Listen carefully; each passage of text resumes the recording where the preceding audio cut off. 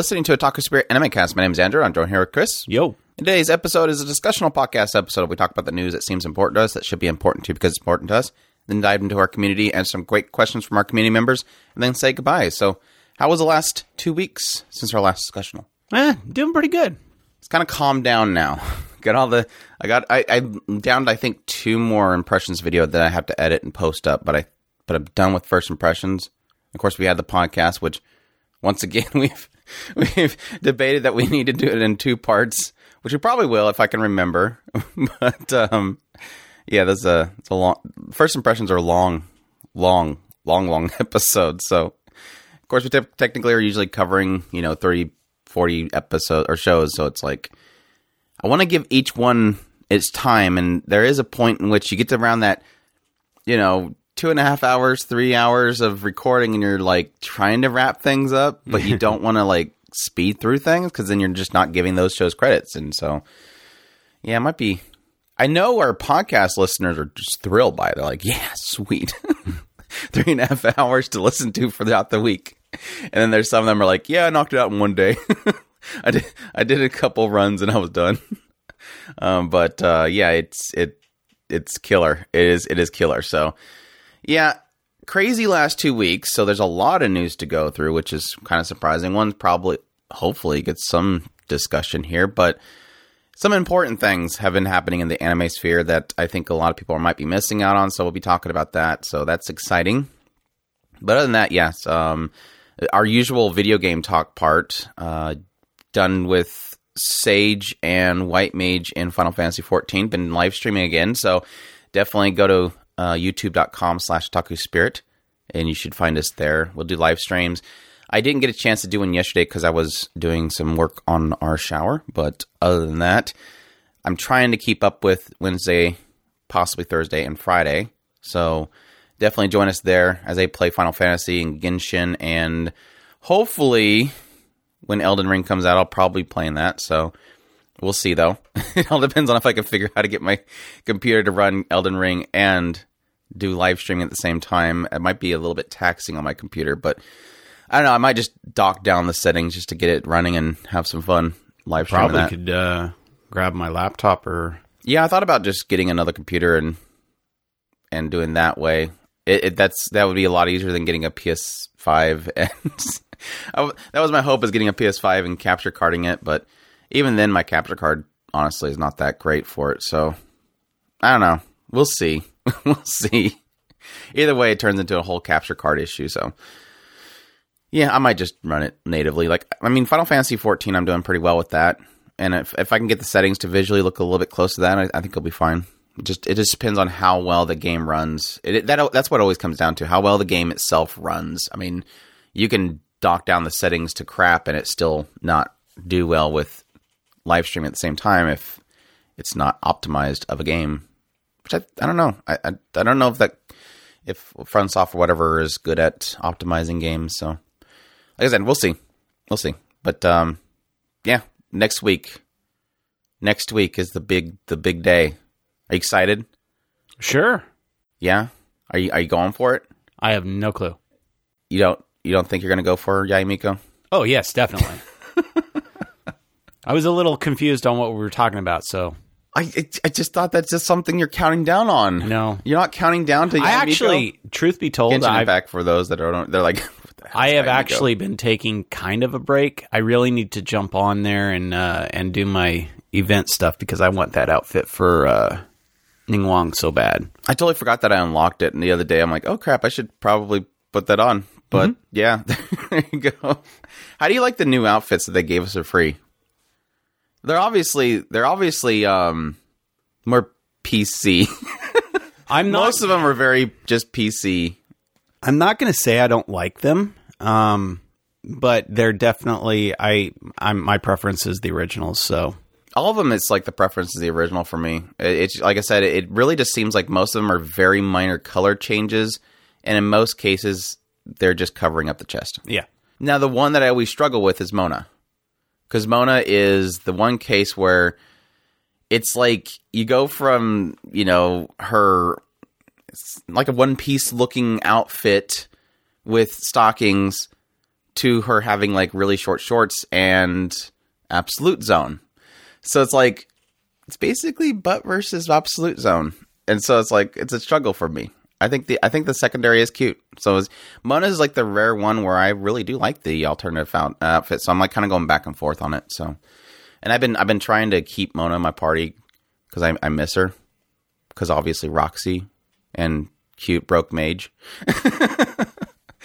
It's just, she's not, her ultimate's insane. It's always been insane, but yeah, she's kind of hard to play if you don't have constellations. Like most characters aren't powerhouses until they have constellations to work off of. But yeah, I'm kind of excited for Yai Miko. And like I told Chris before, I'm probably going to end up picking up the Water Girl, because obviously the game does not like shields anymore, because as we found out from the recent live stream, shields are getting another mob that counter it, because every mob they make now has to counter shields. Yeah, the I was actually I really adored Kokomi when she was first announced. So no, she's called Water Girl. Water Girl. And similarly, Yai Miko, the second that I first met Yai Miko, she was absolutely one of those characters that I was like, yeah, I really, really love her. So she's one of those that is not going to be one that I can pass up. But yeah, I'm kind of surprised. I know from the aspect of her not being a just a healer, I could see that, but she is such a pretty character. It's kind of hard that it's kind of surprising that you went ahead and passed her up, because at the time we had zero need for healers. Yeah, and then she was a pure healer with negative crit, which made no sense because every other character that heals that can do insane damage don't have negative crits.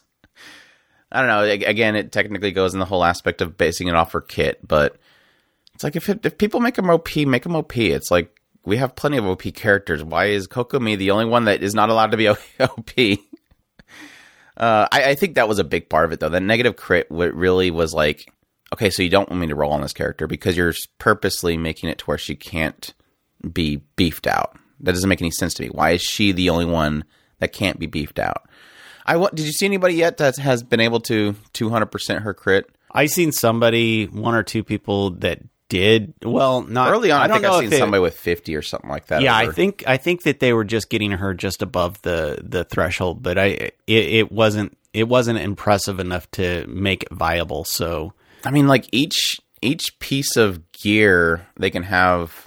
Well, like it was like 25 on the hat, and then you get like maybe substat with maybe around 15 if you're lucky, 15 crit. I don't think it's possible. Well, then you have the weapons too. Yeah, I think that, like I said, it was just over the threshold, yeah, but not enough to make it even close to being viable. And then maybe with some sort of, well, because you wouldn't be able to work off of cryo, right? Because that's only for ice attacks. Yeah, that's weird. Anywho, that's the Genshin talk. Sorry for all the non-Genshin fans. Yeah. We have, again, we have a lot to go through, and a lot of questions. Thanks, everybody, for sending in questions. Please continue to send in questions. We definitely appreciate it. Got quite a few people sending in their lists of favorites for us to judge. Please keep sending those in. There's going to be a lot of fun, so I'm looking forward to doing those. But yeah, let's kick things off with a bang. Let's start things off right where it needs to be discussed. And yes, that's the ongoing Japan Studios versus AniTubers. I wouldn't say Japan Studios, but just really producers and copyright holders in Japan who don't like YouTubers because obviously they're all out to steal their properties and make money off of them.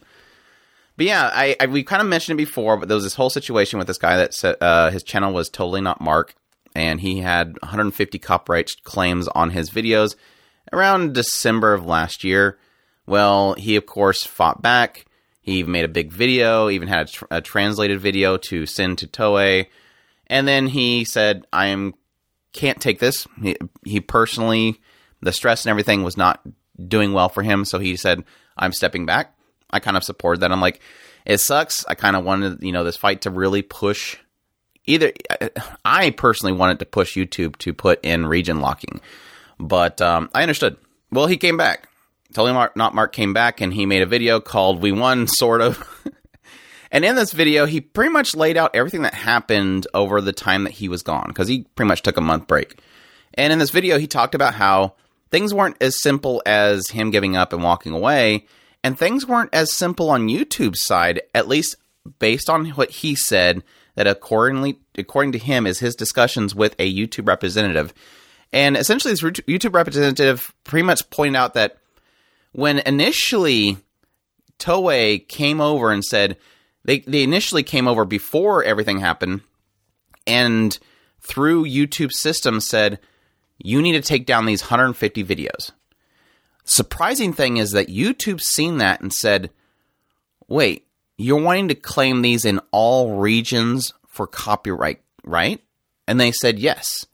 And YouTube, knowing, I mean, obviously there is no international copyright law that would really cover this. So YouTube was essentially saying, you are claiming this worldwide. Are you sure you want to do that? And they said yes. Well, while YouTube was kind of contemplating this, Toei went around behind them and used the copyright claim system within YouTube's channel, the back door, and basically flagged them all themselves. And what kind of came from this whole situation is essentially YouTube talking directly to Toei for quite a while, which is, again, very surprising. I didn't know. Oh, of course, we're not going to know, because YouTube's not going to come out and publicly go, hey, by the way, we're talking to Toei, just letting you guys know. There was this long discussion between Toei and YouTube. And it was really around this whole concept of, yeah, they were claiming everything worldwide as being against their copyright, and it doesn't really work that way. And that was the really fascinating thing that came from Totally Not Mark's situation. Eventually what happened is YouTube went and said, okay, what we're going to do to Totally Not Mark, said we're going to essentially region lock all these videos to not be viewable in Japan. And that should fix the situation, because then they can't see it. And it's no longer in their jurisdiction, basically. And they went with that. The videos are now up. And that's kind of where it sits. Now, the interesting thing that came from this whole situation is that me and several other YouTubers were making videos on this. We're saying, the way that Totally Not Mark states this is that it sounds like he now has the tools to region lock. Like when for those who don't know, when we post a video, it's just you publish, it goes. And YouTube then takes that video and puts it everywhere YouTube is available. It's kind of a bad thing. Well, there's managers that YouTube kind of designates that you can pay a part of your funding to, that you make, or your revenue, part of it you can pay to this manager that will essentially have the capability of doing that. But the standard creator cannot. Even Totally Not Mark apparently still cannot. So yeah, he came back into somebody else's video and said, to be clear, I didn't get those tools. And I asked them, why can't we have those tools? And they claimed it's because they're afraid of it being used for piracy. Because if you can region locked out of everything and post the video, you can then link out pirated stuff to everybody, because the regions where it's copyrighted can't be flagged to find them. So it's like one of those things of like, okay, so you're afraid of having to do some extra work to find these things versus giving creators the ability to protect themselves from breaking the law. That makes no sense.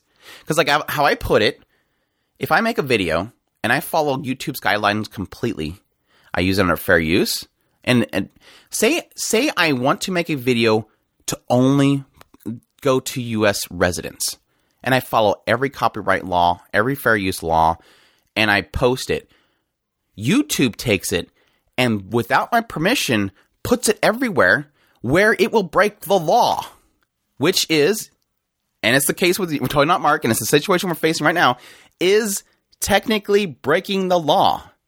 Japan does not recognize fair use. So if your video and has fair use content in it, transformative content in it, again, a screenshot in the case of Andrew, screenshots, Japan can essentially say, that's our property, we do not recognize fair use, flag. It makes zero sense. So anything to stay on that as an update, shock you at all? Nope. I actually pretty much agree with what you said. So when it comes down to it, I mean, I stand by the whole fair use thing. And the problem with a lot of this is it gets into the murky waters that, unfortunately, when it comes down to it, and I mean, I can see YouTube's stance of, if you want to play on this, you have to play by the rules of these other countries. But yeah, like you're saying, when it comes down to it, if their tools are there to make it to where we're not breaking the laws in these other countries. Yeah, I agree. You know, if you're going to put something out, you have to play by their rules. But at the same time, if I don't want to play in their region and you have those tools available, make them available. It's that simple. I mean, it's frustrating that YouTube, in a lot of cases, they end up shooting themselves in the foot half the time, and that's the sad thing is you have such simple fixes, you have them available. Allow those fixes to be used, and you won't have 90% of the problems that you basically have. Yeah, and it's funny because like the whole argument about piracy, it's like if you look up movies and stuff on YouTube, you're gonna find them, and guess what? They've been up there for a long time. Yeah. It's like, it's not like you're gonna get more.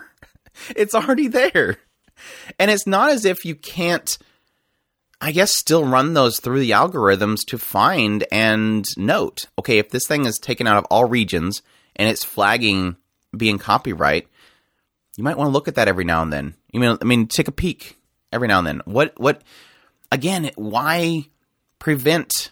And you can limit it. I mean, and we're going to get into a new situation for those that are unaware in a minute that's going to escalate this even more, is if it's going to be one of those things where it's going to cause a problem. This is obviously a problem. This is going to be a continued problem. And this is so funny. What did Andrew say the moment that the whole Totally Not Mark thing came up and everybody got mad? Well, not everybody, but especially anti-Toei fans were saying, I was apologizing for Toei. No, my whole point in my original video was, this isn't a Toei problem. It's never been a Toei problem. This is a Japanese fair use problem. And it has always been. And if it's not Toei, it's going to be somebody else. And again, we'll get into one here in a minute, but it's that realization that there's a problem here. And it's almost to the point now, and I think there's enough, especially with, again, this next case that we're going to get into, where I think YouTube needs to just put a check mark in there for, do you want it in Japan? How about that? Because there seems to be a lot of problems with specifically Japan, and they're not understanding the internet, or not wanting to at least put efforts into understanding what they're doing. And again, in the case that YouTube had this conversation with Toei directly, them not realizing they don't have control over the stuff worldwide. They don't. Literally, they zero control over what happens to it worldwide. If somebody licenses it in America and it comes over here, and then we view it and we review it and we post clips of it in there, guess what? They don't have a legal standing, and they know they don't. And that's the big problem with the whole situation. And again, YouTube's feeding into it by saying, oh, you made a video? Well, let me give it to Japan where it's not legal without your permission. It's like, you know, rules for, it is technically kind of like a rules for thee and not for me, but because it's like a follow our rules, otherwise you can't be on our platform. Okay, I followed the rules. Okay, well, we're not going to follow the rules, and we're going to post it illegally in Japan. It's dumb. It is going to come down to an aspect of either YouTube needs to put at least region blocking in Japan, or because Japan just does it's just in a different mindset. And it was funny because one of the channels that was kind of covering the Totally Not Mark situation with his recent update, it made it really. It's more of a joke, but it makes sense if you think about it. Without region locking of some sort for users and creators, what's to say at some point, let's say a random country pops up, like suddenly there's an island somewhere that nobody noticed before, and people kind of move over there and they create companies and they create a new country. What if they decide to make copyright laws where anything, videography, anything visual on the internet is their property and not allowed to be on the internet. There you go. That's their laws. And if YouTube has a branch there, guess what? They can strike down the entire YouTube. With these standards, with what YouTube is doing here, always lifting their hands and not doing anything, not wanting to get legally involved with anything, they could essentially strike down every single video on YouTube because it's in their copyright laws. I'm sure YouTube would be like, well, screw you, we're out of here. But still, I don't know, it doesn't make any sense. It doesn't make any sense. Anyways, so part 2 is ShowPro. Now, for those who don't know, ShowPro is technically a short for a longer company. What is it called? Shogakukan Shueisha Productions, which apparently owns Pokemon. And this certain YouTube creator, which goes by the name of Suede Blade, has been essentially doing a quote-unquote Pokemon journey, which is some kind of parody review of Pokemon or something like that. But anyways, essentially what happened is at some point this pops up on my radar. This guy made this video essentially claiming a very clickbaity title that every anime YouTuber will be gone tomorrow. This is not a joke. So I'm like, okay, let's look at this. I knew what it was going to turn out to be. It was going to be one of those things where if you have clips, if you're an anime YouTuber and you have video clips or audio in your YouTube video, you're probably going to be gone tomorrow. And this was a scary thing, is that as I was watching it, it made perfect sense why he said that. Essentially, his channel's gone. I think here in the next month, it's going to be gone because the strikes in play will go through, and there's nothing he can do about it unless YouTube again steps in and saves it, because YouTube doesn't do anything unless a lot of people talk about it, which is sad for smaller YouTubers. But anyways, essentially what he laid out is that he's been doing content about Pokemon, and at some point this ShowPro company has essentially created a flawless plan to take down any YouTube channel. And the way that they're doing this is essentially they are creating a rudimentary small claim in Japan. So they're going to a small claims in Japan, and they're creating a claim against a YouTuber. They will get it in writing and everything, and it will be for a fine, claiming they want a video taken down that is, taking their copyright, and they will do it for a value that is not too small but not too big.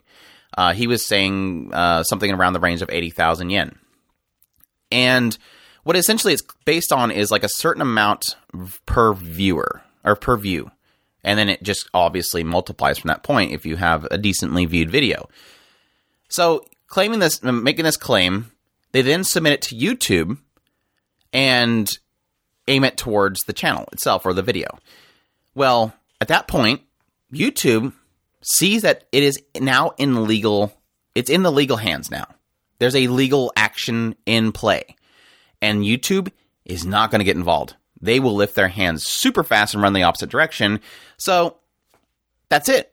It then leaves it up to the creator to have to either, hire somebody in Japan to go to the legal proceedings, and even at that point, pay the fine, and there's no real legal obligation for them to come back and unstrike the channel.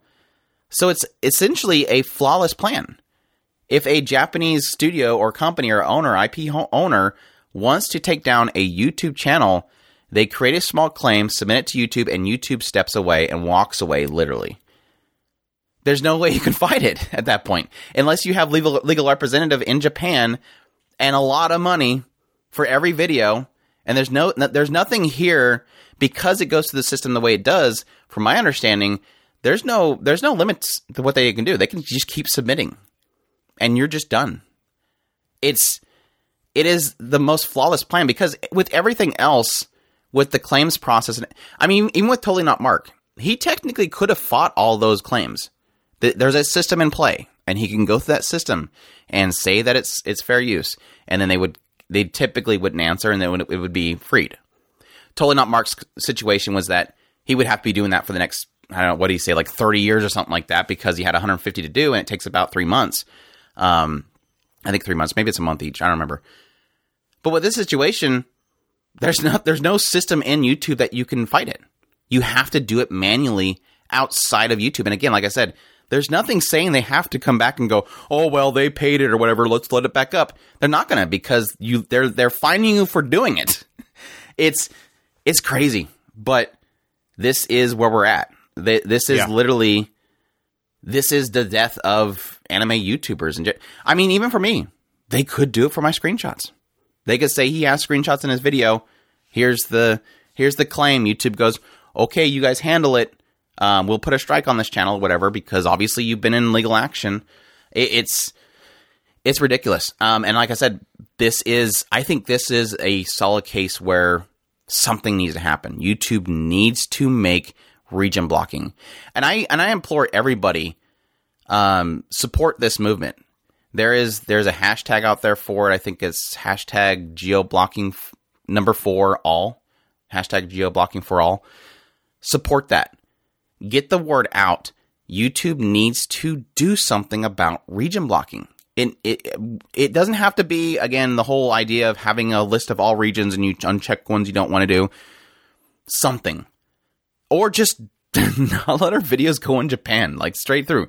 Like let there be a questionnaire when you first launch up YouTube again here in the next couple of weeks where it just says, do you want your stuff going to Japan?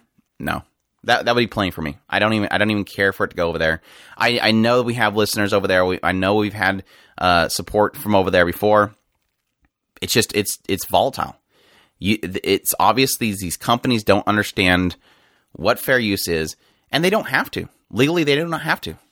But it's worldwide copyright they're not really understanding is the problem. They just see that it's viewable there.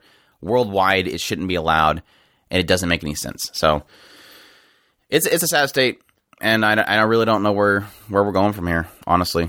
Yeah, and that's the frustrating thing is this is an issue that I don't know how to explain it. The internet in a lot of ways changed a lot of things, and these are things that we should have dealt with a long time ago, and now they're all coming to a head, and we will have to face them very soon, because the more and more this stuff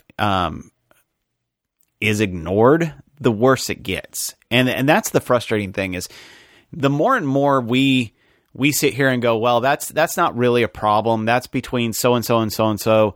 No, you realize that this is, how do I put this? This is not just an international thing.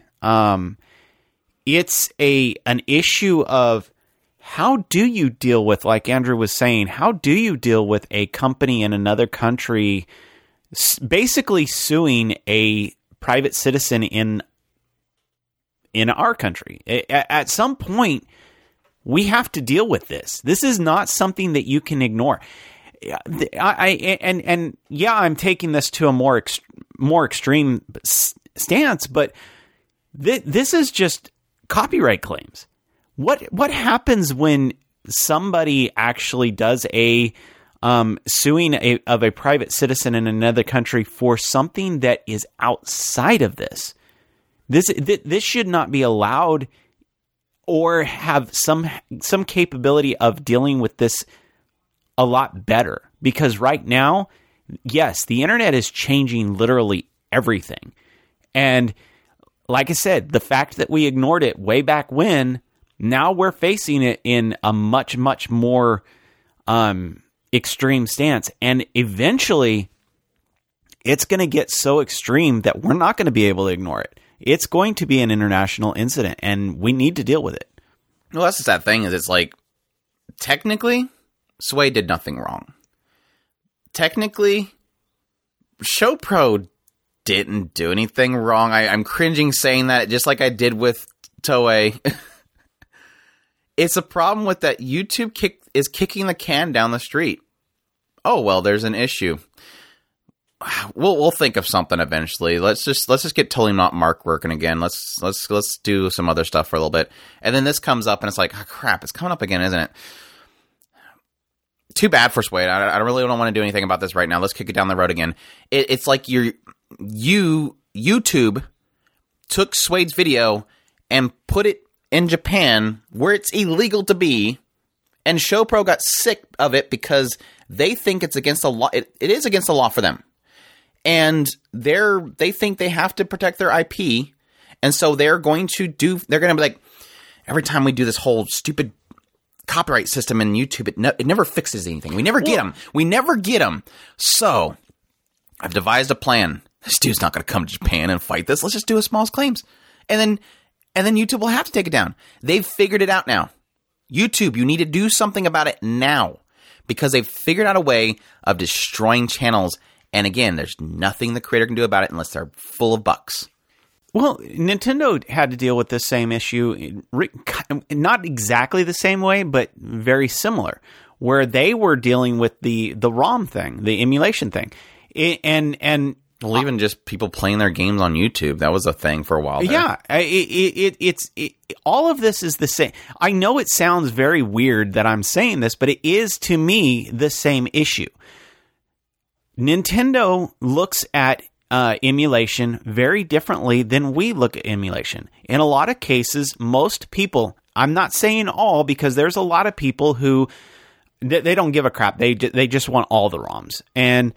But a lot of people, they look at ROMs as, I don't want to destroy my cartridge, therefore ROMs give me an alternative to be able to play my game. And to them, as long as they own that property, it doesn't matter. And this has been a thing of all of these things. The way that America looks at it, and some other countries, I'm sure, the way they look at it is, I own that property. You don't have any right to say how I interact with that product. And Nintendo, they're like, no, that is our property. And software gets into the weirdest levels. I've seen all the arguments in both sides. It's really weird. I mean, technically, you do not own Windows. Microsoft owns Windows. You own a right to have Windows on your machine. So therefore, if they decide they don't want you to have it on there, they technically own your computer. It gets really weird in those fine prints up in their the things that you sign off on. It's the EULAs that are never legally standing in most cases. I heard that at some point, like, there was this point in which, I don't know what it was. I think it was probably something to do with World of Warcraft or something. And there was this big debate at some point. I heard a bunch of lawyers that were talking about how, technically, in a lot of cases, if you took a company to court, even though the EULA that you sign, your license agreement, you technically could take them to court and say that, you didn't read it. It has very little legal standing. In a small case, it pretty much protects them, but at the same time, it's not a right for them to do whatever they want to your stuff. Just because somewhere halfway down this 500-page license agreement that you signed in order to play a game or something like that, just because halfway down it somewhere and it says they own your car, doesn't mean they get your car. Yeah, it's like, it's one of those reasonable things. In a lot of cases in a court, it will be seen as a reasonable thing. Would any reasonable person read 250 pages of a license agreement? No, they don't. It's a legal protections for them, but not necessarily a legal ability for them to attack you. I think it's how they put it. So, I agree. I'm just pointing out the obvious flaws in all of this, in all of these situations. My point is more along the lines of, until we find a way to get back to a more simpler legal system that is effectively accepted by all countries, we're going to keep having to deal with this situation. I know that it sounds kind of like I'm saying, Japan, you need to get on board, or America, we have to stop doing business. I want to do business with Japan. I love Japan. I love all these countries and all the different flavors that they bring to the internet. My problem is until we come up with some kind of a neutral understanding. Yeah, I'm just saying understanding. A neutral understanding of where we all stand. This is what we have to deal with. Yeah. It's crazy. I hope I know that Suede has opened up another YouTube channel, so anybody that wants to support him there, definitely do so. But like I said, definitely get out there on your social media platforms and just tag YouTube. Let them know we need a solution for this. This is something that the YouTubers themselves aren't going to be able to fix. This is something where we kind of need anybody that is touched by our content needs to be able to speak out and say, this needs to be fixed now. Otherwise, tomorrow, I might be jumping on a video and saying, sorry guys, done. YouTube is done. Because I had screenshots, they basically sent a bunch of small claims at me and I'm done. It literally is that fast. It's literally within 24 hours. I can be done. But anyways, that's enough depressing talk. Let's move on to some fun anime stuff. Ugh. It's rough. It is really rough to see. So yeah. Other news. Eden Zero, the official Twitter account for the Eden Zero franchise, has basically announced that they are getting a second season anime adaptation for the property. So that's exciting for all those that are fans of Eden Zero. That'll probably be on Netflix again. But I know I thought about jumping on there and checking out a couple episodes of it because my account's up right now, so I might as well. But that's exciting. It's exciting here. Were you thinking about jumping on the train yet? Yeah. I just haven't looked at it. I didn't know it was up yet. Oh, yeah. There you go. Chris is on board. This was supposed to be after the previous news about the ShowPro thing, but in other let's get back to legal stuff in Japan. I'm honestly mixed on this whole situation, but anyways, 4 companies in Japan, Kodansha, Shueisha, Shogakukan, and Katakawa, these are all big publishing companies, have all filed a plan of lawsuit against Cloudflare. Now, for those that don't know what Cloudflare is, I use Cloudflare. Many big sites use Cloudflare. It essentially is a routing. So, like, what you essentially do, and it's very easy to do, is you go to this Cloudflare site, you sign up, you essentially put in your website that they are going to, essentially act as a middle ground. So you put your information, your server information in there, and you set on your domain to go to Cloudflare first. So when somebody puts in a otakuspirit.com, it goes to Cloudflare, and then Cloudflare gets the request, and then they pull the information. And what this does is this allows for a protection between the website and the user. Namely, DDoS attacks. So if any website has ever faced DDoS attacks, obviously it's a denial of service. It's where a lot of servers, a lot of users are hitting one server at the same time in order to bring it down. Well, Cloudflare kind of works, again, as the middle ground to go, oh, that's a lot of dudes there. Yeah, you can't, he's busy. It's like that middle ground to protect the websites. Well, it's also used to essentially protect the identities of those such websites.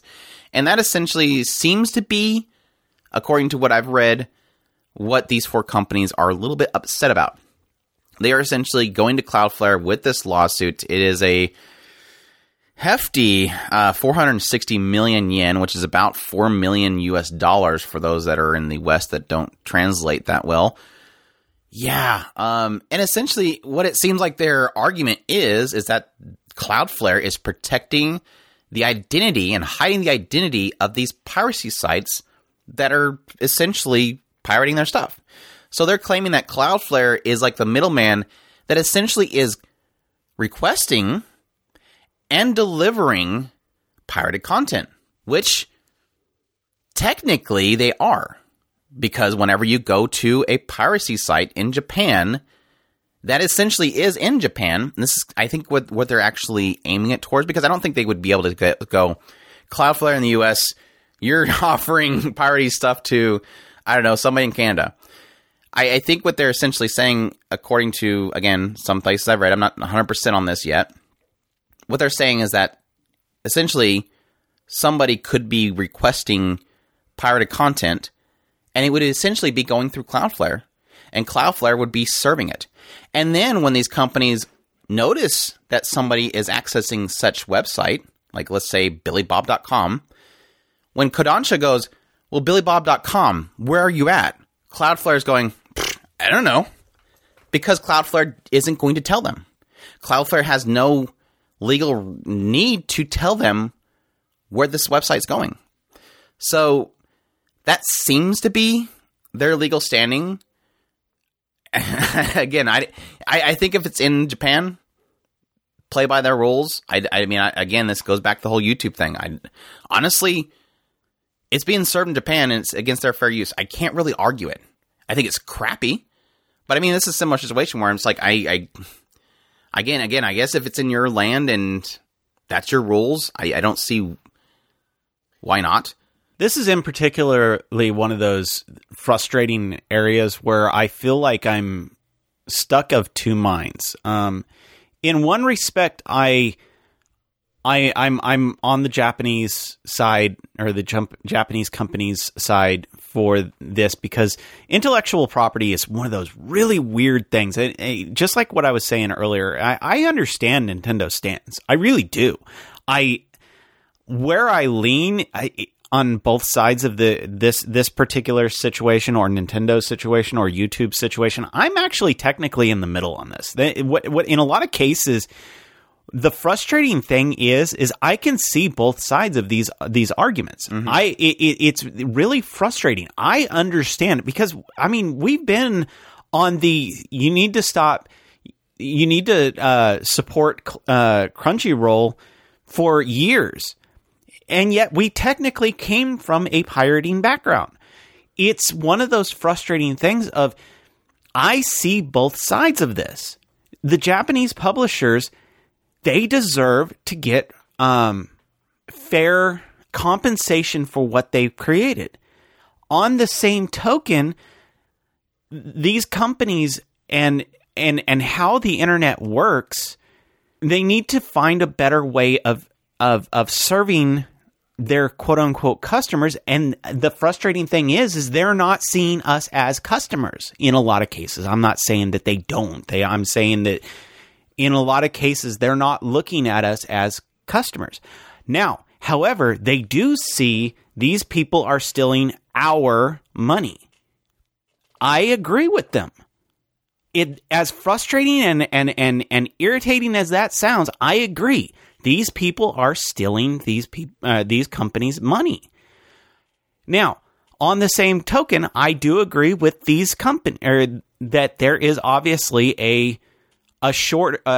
What is the term for that? A vacuum for the product. Otherwise, there would not be a quote unquote black market for this. That's the frustrating thing. I can see both sides of this argument. In this case, I kind of lean towards these Japanese companies. But at the same time, Cloudflare, what's the best way of putting this? I think they're allowing themselves to be in this situation in a lot of cases. By protecting something that they know is flat out unlawful, that's on them. Now, on the same token, I do understand that some of these companies have a right to their anonymity. I'm not saying it's right. I'm saying let's say well, technically, do they have a right? Especially in Japan. That anonymity is protecting other people, not necessarily the illegal companies. Right. No, but what is their law? That's the question mark. I don't know Japan law. I mean, I only recently learned with this whole totally not mark thing. I only recently learned just how exactly fair use works in Japan, which is literally nothing. But how is privacy in Japan? That's the question mark. It is hard for us to disconnect our mindset in the U.S. and put it into perspective of something like Japan. Now, technically, Japan after World War II pretty much took on a lot of similarity to the U.S., but privacy is in the same vein. But is Cloudflare, because according to some people, that Cloudflare is technically has offices in Japan, which that's the only reason this is probably even happening, because if it was not a Japan-based office, they would probably have very little standing, but I don't know. I thought they were out of Sweden. They are, but they have offices in Japan. Oh, okay. But no, I mean, it's similar to the whole piracy video thing, where it's like this random server sitting somewhere in no man's land that no big, huge, country of laws has control over, that's housing all these videos, that is hiding. And then finally they figure out, oh, well, it has to use this DNS, or it has to use this node, or it has to use this service. And we attack that instead because we don't really have any other way to get directly to where it's stationed at. A lot of hosting sites get this issue where these companies go to the hosting website instead of the actual website owner because the website owner is not going to answer them. So they go to the actual hosting and say, take this down. And yes, it technically makes sense that when it comes to this, they can't figure out where it's at. And technically, that's by design. That's why they're using Cloudflare. So, I'm with Chris on the idea that I don't necessarily blame them. I think it's really a case of them, and that maybe that's what the main thing is. It says Kodansha alleges that in this announcement that of the lawsuit that Cloudflare's policy of only requiring an email address to register for free allows piracy sites to hide and identify. I don't think that has anything to do with it. And that Cloudflare has allowed multiple piracy sites collecting advertising revenues to operate. And again, I guess that goes back to the whole thing of like, it's the hide the identity part. Is it really a case of them just needing to, I guess, force into play this idea that Cloudflare will allow them by court order to identify illegal peoples? I don't think it should be a thing where Cloudflare needs to be changed to where it allows you to find out, anybody to find out where this is going. Because yes, I believe that you need to protect your privacy. That's just like GoDaddy and other hosting services will allow you to pay extra to basically hide who owns the website. Because in a lot of cases, there's people that are, it just might be a case where you're doing something political or something, you just don't want your identity out there.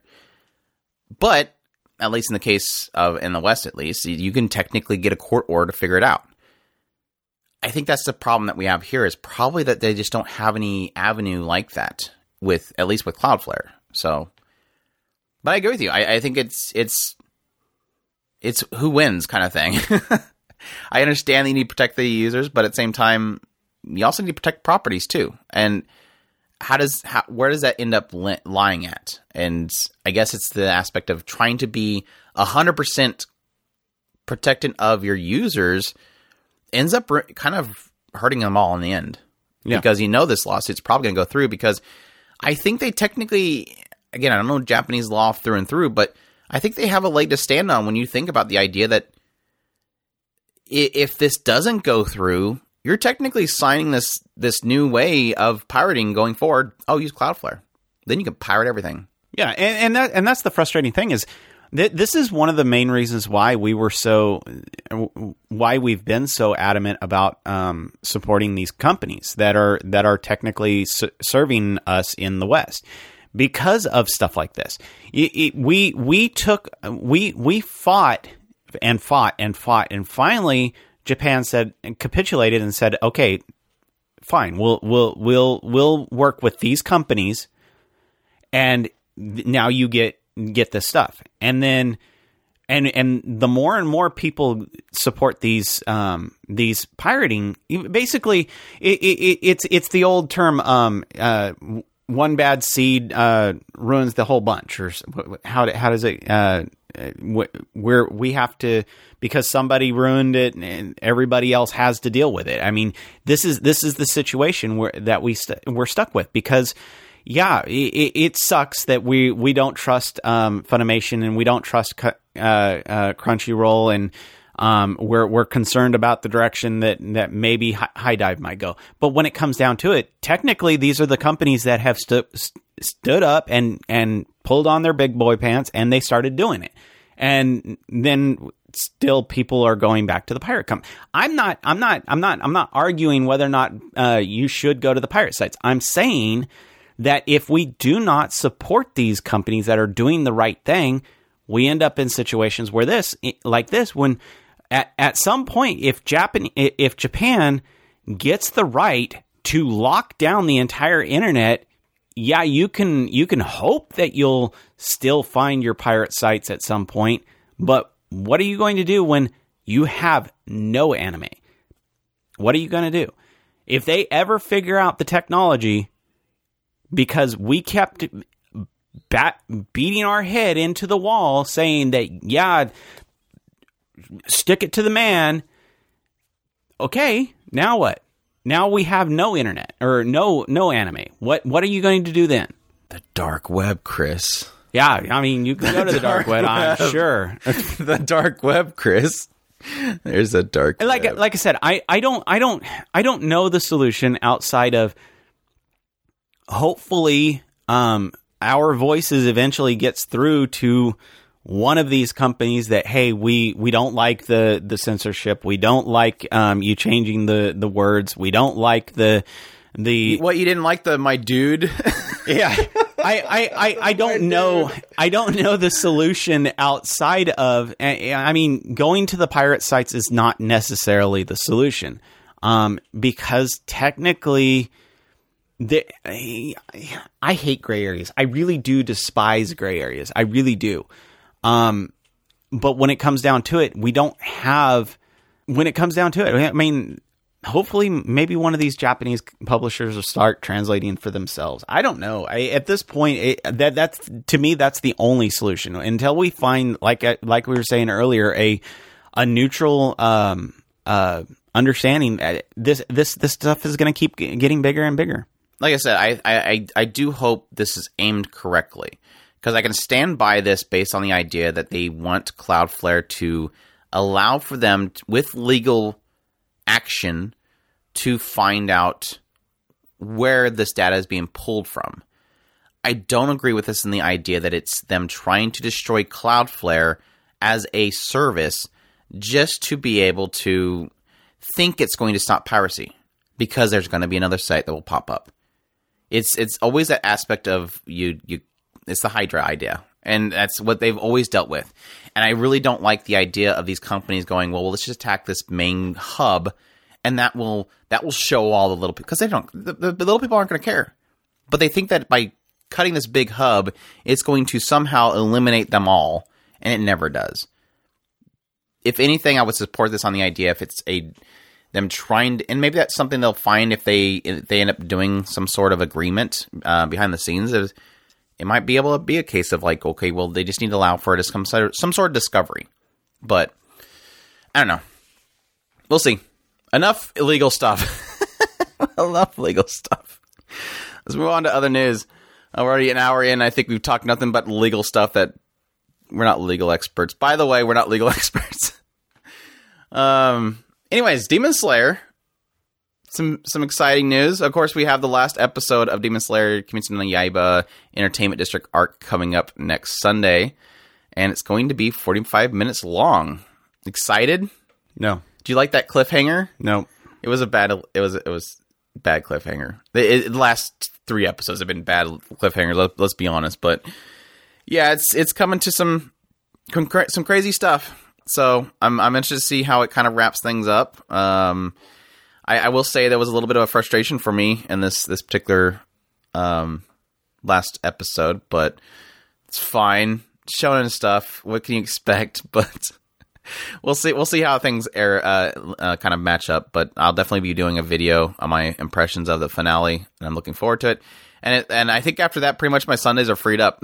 I'm going to have a freed up Sunday going forward, because nothing really else on Sunday. Well, there's Attack on Titan, but I'm not covering it because I already know what happens. So can't really cover it. I am planning on making a video about Attack on Titan here soon, though. It will be essentially why I hate Gabby, which will be fun. That'll be a fun video. So yeah, check that out. Definitely exciting news. Moving forward, apparently Amazon's seen Netflix jumping up their subscription model, so they're like, hey, dudes, we got to get in on that action. So yeah, for those who don't know, essentially Netflix has pretty much bumped up every one of their subscription models by $1.50 to $2 per one per month.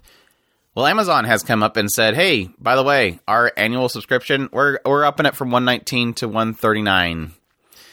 So I'm glad I don't have a Prime account right now, and I'm kind of glad that we don't have that Amazon's not in the anime sphere anymore, because remember, It didn't just require Amazon Prime for that whole Amazon strike. It required an additional package on top of that. So, yeah, that was bad. I think they ended up changing it to just that at some point. But there was like a few seasons where it was like you had to have both, which was really dumb. But and you know how little I care about this. It's obviously more than others because you're actually speaking up for a news article. It's actually kind of funny. I literally, I think I've had Prime on my account 2 times, and both of them were the free time because at some point I made a purchase on Amazon. It said, "Hey, we'll give it to you faster if you do Prime," and I'm like, "Okay, sure." Just sign up for the free Prime and we give you faster delivery. Sure, let's do that. And then, by the way, don't forget to unsub. Yeah, that's exactly what I did. As soon as it got delivered, I went unsubs. Well, that's the funny thing is like there's a lot of, I mean, Netflix kind of brought up the discussion on it as well, and I totally thought it was going to happen. I knew that the moment that whole thing with Netflix happened, with them increasing their sub cost by $1.52, that a lot of people are going to go, do I really watch this? Do I really need this? Because it keeps bumping up. I mean, it was so funny looking at like back in 2011, it was like $8 for a Netflix. So it is one of those things where you kind of note that stuff. But the thing that I note and it's funny because you see all these stupid advertisements that are like, use this new app to tell you how to unsub. And it's like, do you really need an app to tell you what you're spending your money on per month? It's like nobody look at their bills, nobody look at their ledger on their banker or whatever. But it's one of those things where I think it's a really cool thing, especially these days where a lot of people are struggling. I think it's important these days that when you sub to something, no matter what it is, immediately unsub.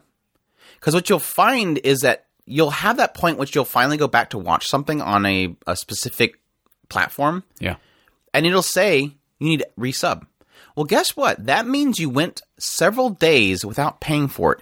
And that in the long run can save you a lot of money. Now, it's hard for us for things like Crunchyroll where we're literally watching shows every single week. There's no reason to unsub. But for other platforms that you, like with Netflix, every time I watch anything on Netflix, I sub and immediately unsub and I put other, your price sucks. Every single time.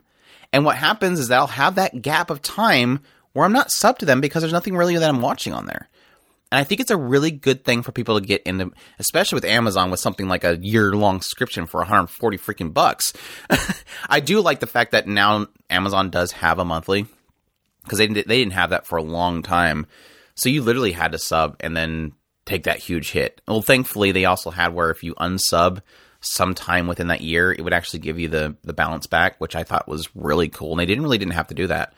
But it's Amazon's really one of those cases where, yeah, around Christmas, you sub up for 1 month, you immediately unsub, and then you just buy a bunch of stuff and have it Prime shipped because it's going to save you in shipping. I had to deal with that with Audible. I hated Audible. I still to this day hate Audible's prices. I've actually been almost a year without Audible, and it's kind of crazy. But yeah, I absolutely despise. I get it, I really do. But now that I know how much the creator is getting off of those books, that's just absolutely absurd. It really is.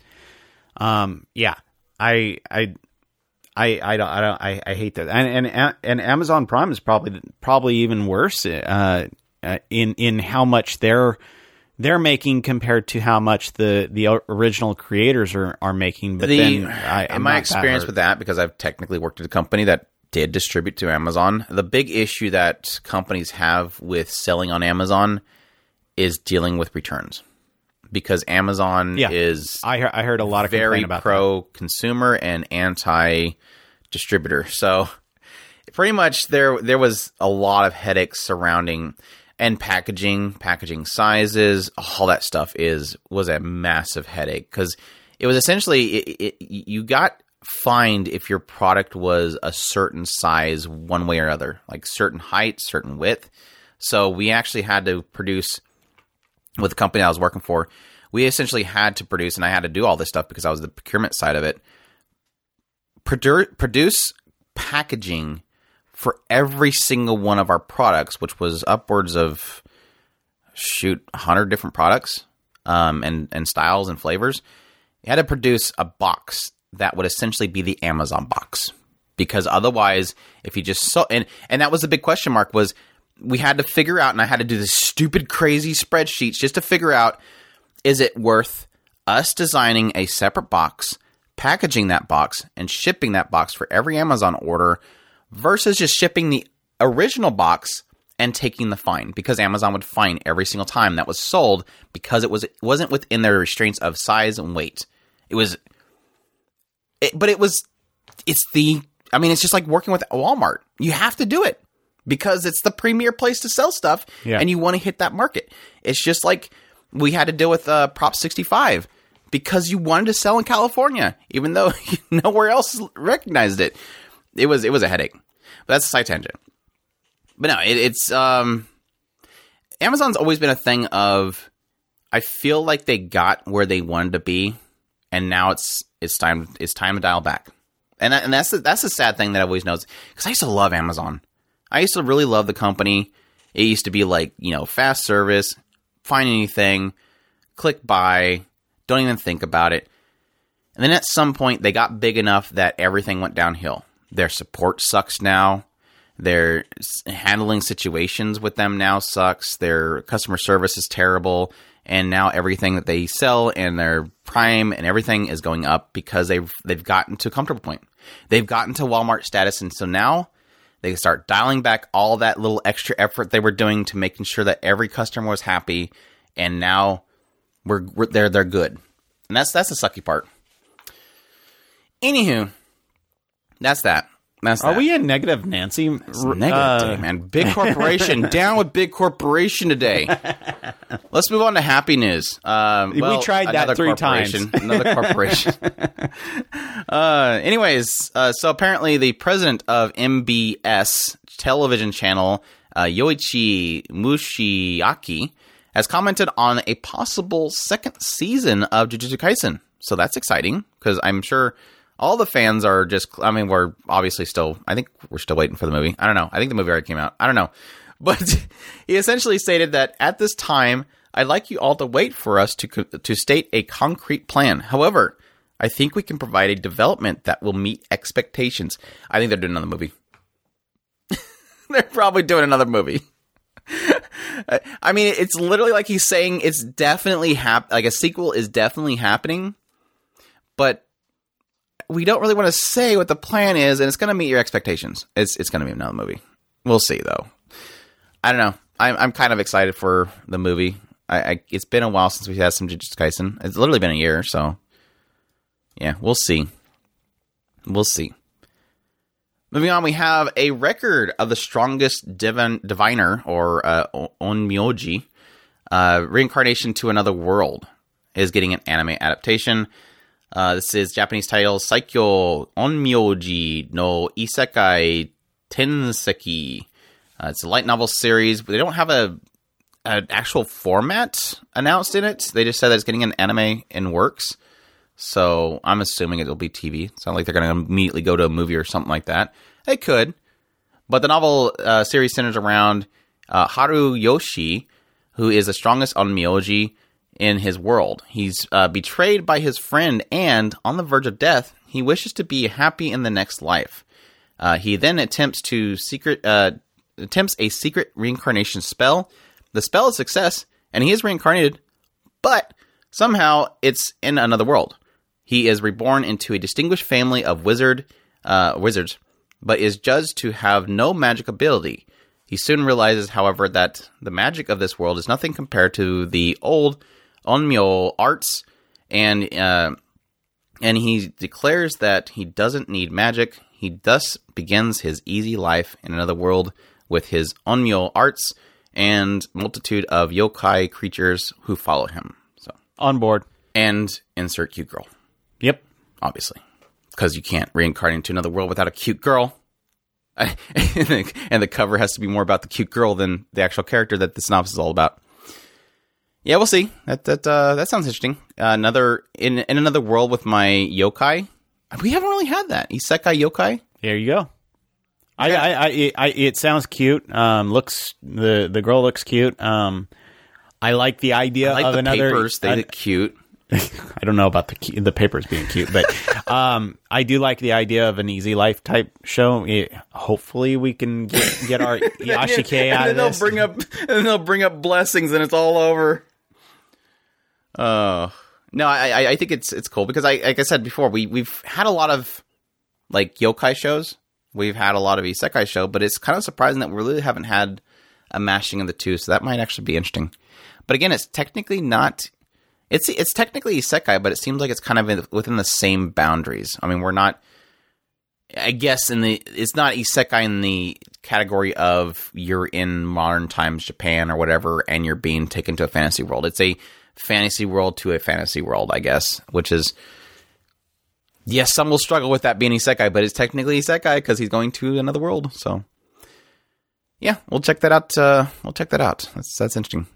Let's see if they watch him drag him off to go and kill a Mao. Oh, Onipan.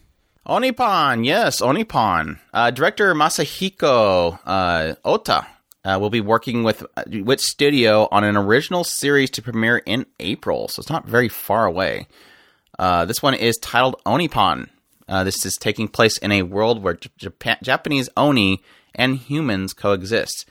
It's a story of love, friendship, and pantsu. It follows 3 Oni girls who transfer to Tokyo Middle School, where they strive to import Onipan. Strive to improve misconstrued images of Oni using a key item with hidden powers. Yes, Oni pantsu. Not that kind of pantsu. Get your mind out of the gutter. These are like just kind of, I don't know, just like little shorts. Or the pumpkin yeah, ones that poof out. Yeah. I don't know. Are they like gonna just like stick them on people and then they're like suddenly happy? I don't know. We'll see. Know. It's one I only heard about it a couple days ago. So when it comes down to it, I mean, it looks adorable. I'm very curious about it. So yeah. Yeah, it looks like a lot of fun. Characters designs are cute. Ota, of course, the director, is known for directing Yuri Yuri, Minami K, and Himoto Imaro-chan, so decent director there to work on it. But yeah, I like the character designs. It looks cute. Looks like it's going to be a lot of fun, so we'll see. We'll see if it turns out to be something interesting. It's comes from an AAO project, a joint initiative with AIO.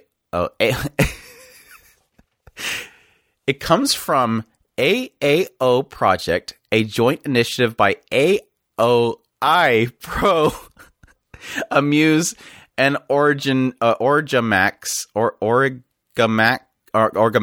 partners. My gosh, these names.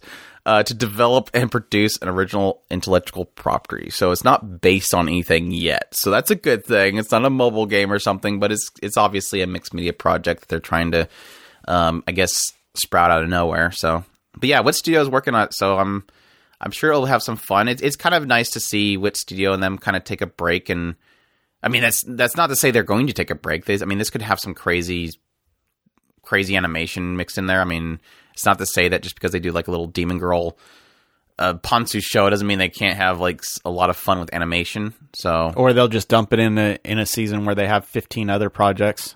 That could be that. Yeah. That too. Seeing as how that's the thing that studios do now. You see that they've got a blue Oni, a red Oni, and a yellow Oni. Sure. Yeah. There you go. So you have the blue and red Oni. Mm-hmm. And now we're adding in the yellow Oni so that we have all 3 of the colors at the same time. And plus we have the blue and red It's Oni. Red. It's Ram, and Rom. No, what was the other girl's name? She had the yellow hair. The girl from the very beginning. I forget what her name is. Man, we haven't seen her in so long. Who the hell is she? Anyways, moving on. So, Bastard. I remember that anime a long time ago. They had like an OVA that was back in like 92 or something like that. It was an anime adaptation of the manga. Well, apparently Warner Bros. Wants to bring it back. Warner Bros. Japan has announced that Bastard manga will be getting a new anime adaptation. It is set to debut worldwide on Netflix in 2022. It's going to be animated by Leiden Films. Apparently, Takaharu Ozaki of Goblin Slayer will be directing it. And, yeah, that's exciting. I will say that... I don't know, that's one of those things where I never checked out the manga for Bastard, but I do know that the anime was interesting. Very vague, though. I'm very vague here because it's vaguely in my mind. At least from the key art especially, it looks like they're going for a more crazier style for it. Well, so it was one of the quintessentials back in the day, so... Yeah, I mean, it's hard. It's hard to remember to keep Bastard and the other one separate. Record of Lotus Wars? No. But yeah, that's cool. I'll definitely be checking it out. On a side note, a side tangent, Guts. I was thinking of Guts. No, it's way different. I mean, No, yes, this character looks very much like Guts right here, but sure. I was thinking of the demon guy that I stay away from, like the plague. Berserk. It's Guts, yes. Okay. No. On a side tangent, it's something. Berserk was else. like in 97, wasn't it? Berserk was like way later than this. I don't know. Anyways. Yeah, I believe I've watched some of this. I don't know if I've watched Berserk at all. I don't remember. One of the two I've watched, and I mean, both of them are dark, so it doesn't really matter. Dark fantasy. On a side note,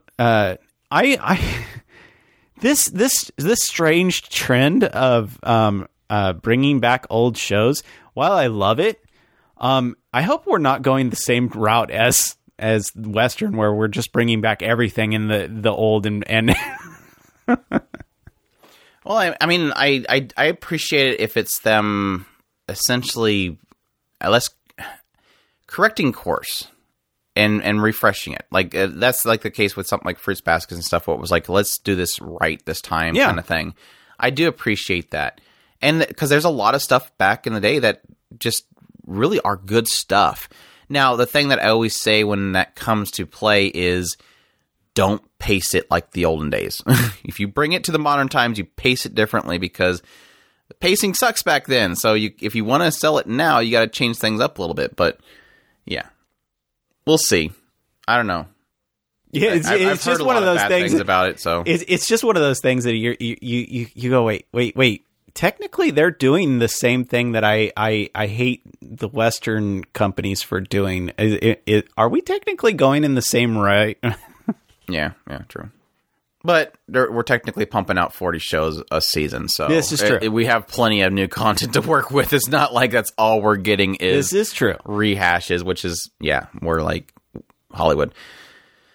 So yeah, that's exciting. Seven Seas has announced that they have licensed some new properties, including Kimono Jaihin, Our Torsos Align, and My Cute Little Kitten manga. So that's exciting for at least Kimono Jaihin. I actually did like that show, which was the anime adaptation of the manga.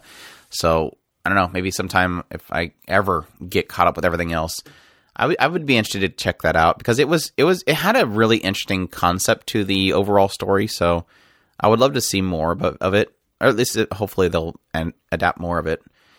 The My Cute Little Kitten sounds cute. It's Rena and Yuna have been roommates since school and decided to rent a place together after graduation. They've lived together as friends for 5 years, but things suddenly change one day when Yuna adopts a kitten, even though their apartment doesn't allow pets.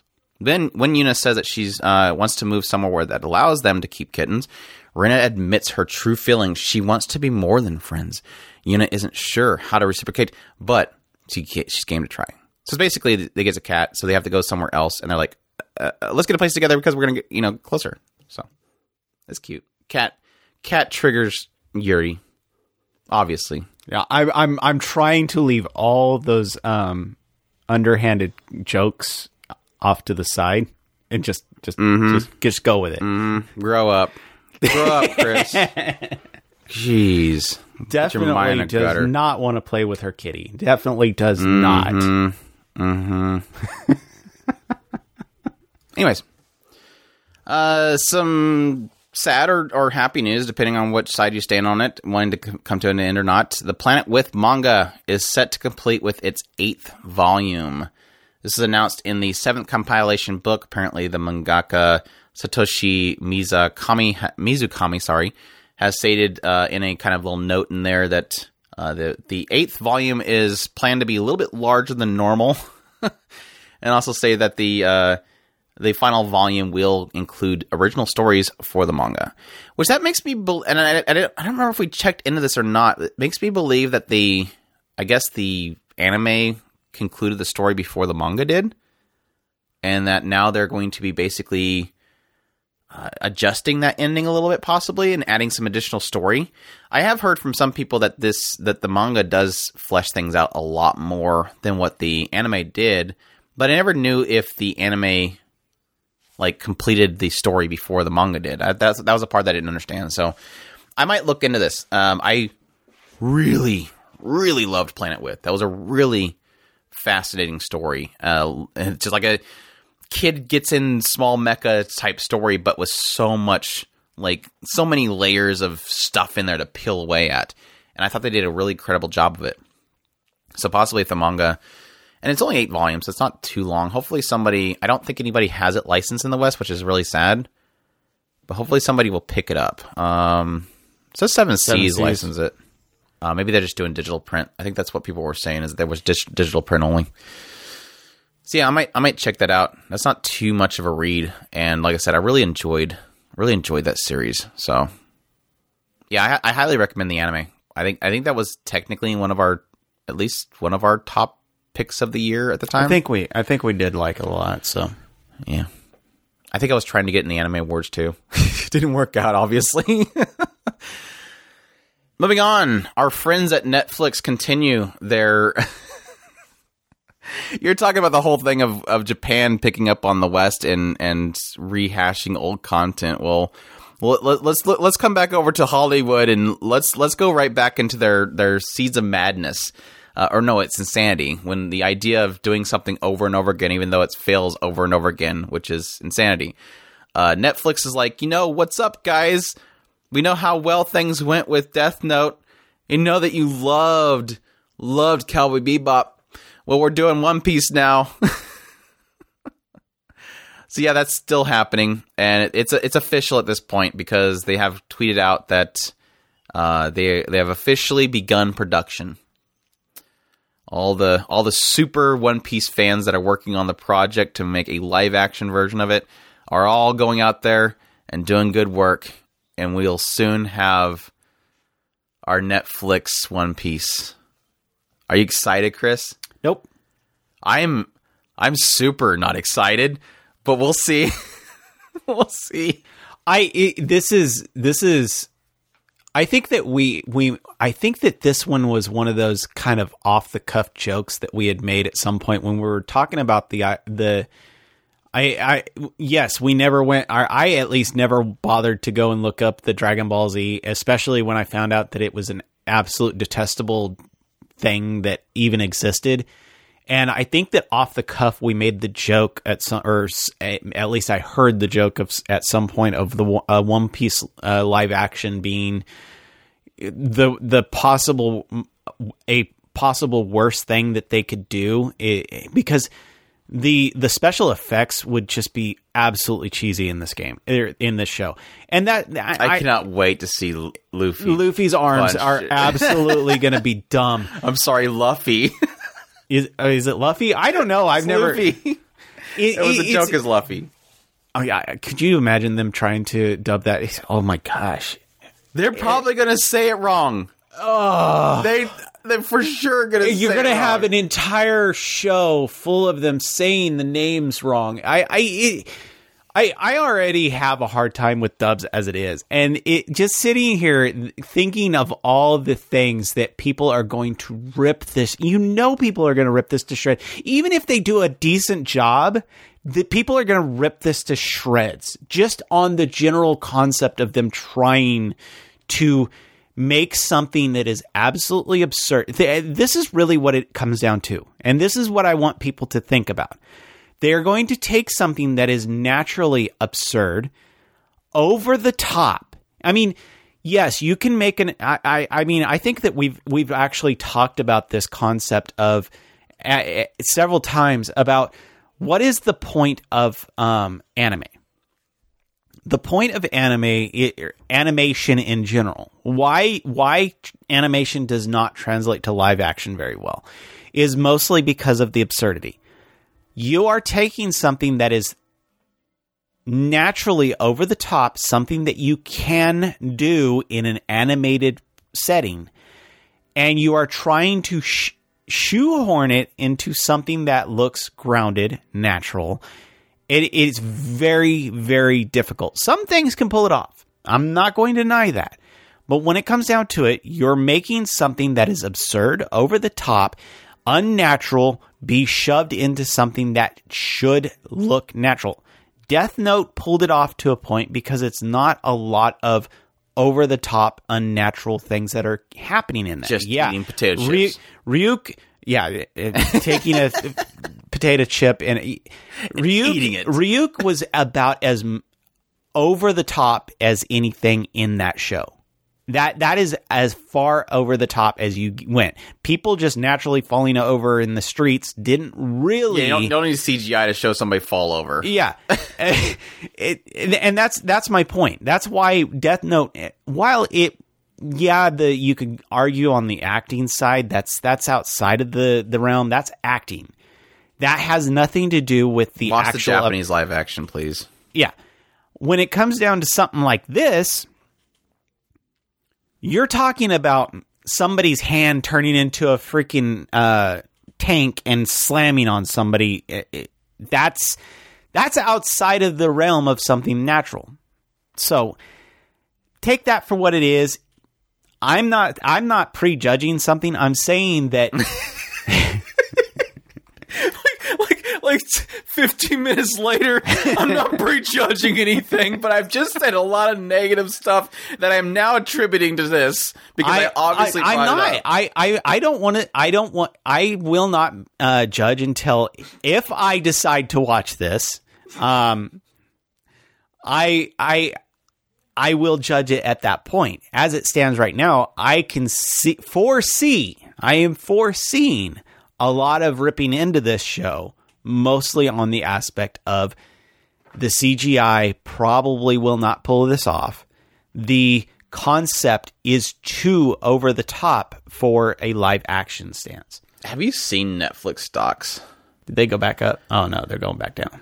Or they're still. They had a little bit of peak on February 1st. Maybe a lot of One Piece fans decided to pump into stocks, but no, it was funny.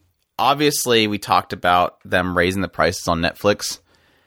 Like immediately, not within about a week, maybe a week and a half after they announced that, their stocks dropped from, I think they were, what was it, January 13th, I think is when they announced it. They were at $5.19 when they announced that I think it was January 13th that they announced it. If it was January 13th that they announced it, they were at $5.19, and they dropped within a couple weeks down to $359. It's a bad time to have stocks in Netflix, let's be honest. I mean, that's literally almost half drop in stocks. They've come up a little bit, but they've come back down. So they're like 403. And they've already talked about apparently Netflix losing a lot of money. So I don't know. Maybe they're hoping that One Piece can save Netflix because, again, a lot of people are questioning if they want to keep their subs on. I'm really curious what their sub numbers are at right now. I think that's generally, if I remember right, there's a lot of people that are talking about the idea of the quote unquote pandemic stocks are technically dropping. Echelon, Amazon, and Netflix in particular are the ones that are at the forefront because those are all quote unquote stocks that were succeeding during the pandemic. Just around the time that the sub went up, everything went downhill. I don't know. I just know that there's a lot of talk about the quote unquote pandemic stocks. Yeah. I mean, that was it's technically a lot of people that was something that all they can do was watch Netflix. And share their passwords, because Netflix technically does encourage that. Share your passwords for your Netflix account, and don't use a password that you use elsewhere. I'm not advocating bad practices. But yeah, they shut that down real quick, didn't they? Yeah, they don't like that no more. they tweet about liking people doing that, and now they don't like it no more. Anyways. So yeah, Odd Taxi got on the official website. Odd Taxi got a trailer for the movie. So for those have watched the series, you can check out that trailer. If you've not watched the series, I don't recommend you check out the trailer. I will say very vaguely, there is nothing really new to see in the trailer except for one quote at the very end, and only people that watch the show will know what this means. But basically, somebody saying, "You don't remember me, do you?" So that was pretty much confirmation of what I think is going, the direction it's going, which is not too hard to really imagine that's where it's going. But yeah, I'm super hyped. April 1st needs to come faster. But yeah, looking forward to that. I thought we were done being negative. All right, one more negative news article to go through. Chris, you know what? Please, no. I don't even want to. You know what everybody loves these days? I mean, I can't walk 2 steps without seeing people just so excited about how NFTs are getting into everything. Well, guess what, Chris? Sort of getting into anime.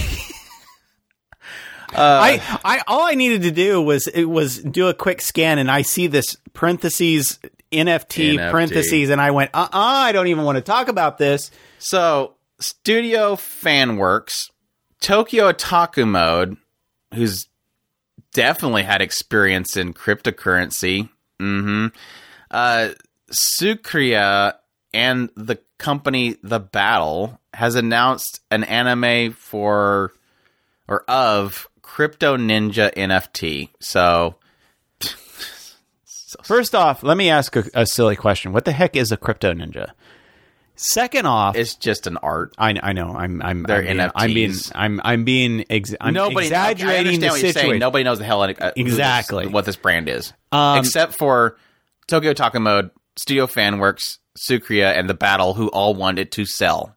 And because they trade tokens. This is my frustration, and I actually brought this up with somebody that we had talked to a while ago about the idea of trying to bring blockchain into, or was it blockchain or just cryptocurrencies in general, into the anime sphere. It was really around the blockchain, and I love the idea, but one of the things that I have the most frustration with is the idea of translating something that is digital into something that is physical. I don't have a problem, and NFT is kind of it's digital into a digital format. So yeah, I can kind of go with you on that, but I think that trying to quote unquote own something that is digital is just, for a lack of a better term, it sheds a bit of sanity, and I don't know how to better put it than that. If you want to own it's one of those frustrating things, because I technically keep paying for a subscription for Final Fantasy because of the fact that I have a house, and that is kind of irritating. I don't hate the fact that Final Fantasy has this a way of anchoring people down. The frustration is technically, if I own it, I should own it, and but you don't own it. I know, and that's the frustrating thing. But you don't own it, Chris. I have to make sure that I pay once every 45 days and log in and go into that house. Otherwise, it will go away. And yeah, it and he has literally nothing in it except for the stuff that I put in. Yeah, right. That's the bad thing. It's literally just a house, like a husk. It's a shell of a house, crying in a corner, waiting for somebody to show up. It's one of those sad things. It's I understand. I really do. I think it's one of those things that borders on the edge of, no, I'm not going to jump into this. I have a hard time with the Bitcoin. I like Bitcoin. Don't get me wrong. I love it in concept. It absolutely tickles every bit of fancy on me. I love the idea of Bitcoin. So please don't come at me with, you hate Bitcoin. No, I'm not saying I hate Bitcoin. I think it's an absolutely fantastic idea.